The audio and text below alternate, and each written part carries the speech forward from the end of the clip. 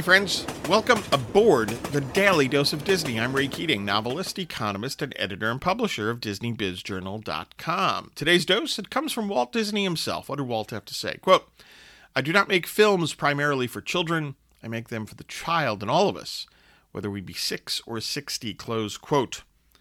I like that phrase, the child in all of us. This is not an argument. Walt wasn't making an argument for perpetual immaturity or perpetual childhood, something that we face today with a lot of people.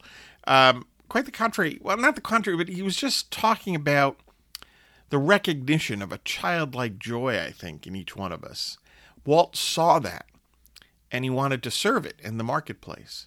And he brought forth so many lovable characters that, again, if you were 6 or 60 or 96, you could appreciate and love.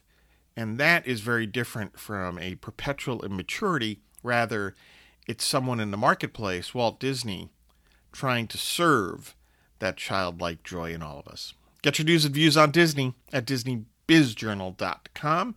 Please look for my latest books, The Weekly Economist and Cathedral, an Alliance of St. Michael novel. And hey, have a magically productive day.